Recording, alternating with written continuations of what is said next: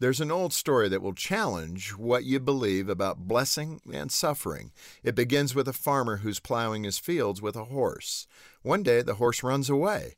When neighbors hear the news, they say, "What a bad thing to happen." The farmer responds, "Bad? Good? Who really knows?" A few days later, the horse returns with two other horses, allowing the farmer to plow his fields more efficiently. The neighbors say, "What a great thing to happen." The farmer responds, "Good, bad, who really knows?"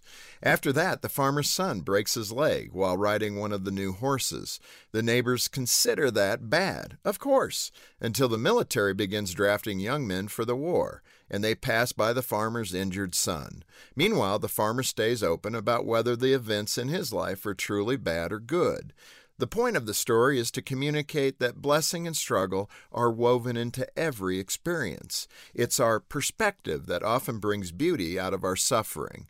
People with cancer have told me that the unexpected gift of their sickness is learning to let small things go and focusing on what truly matters, things like friends, family, and faith.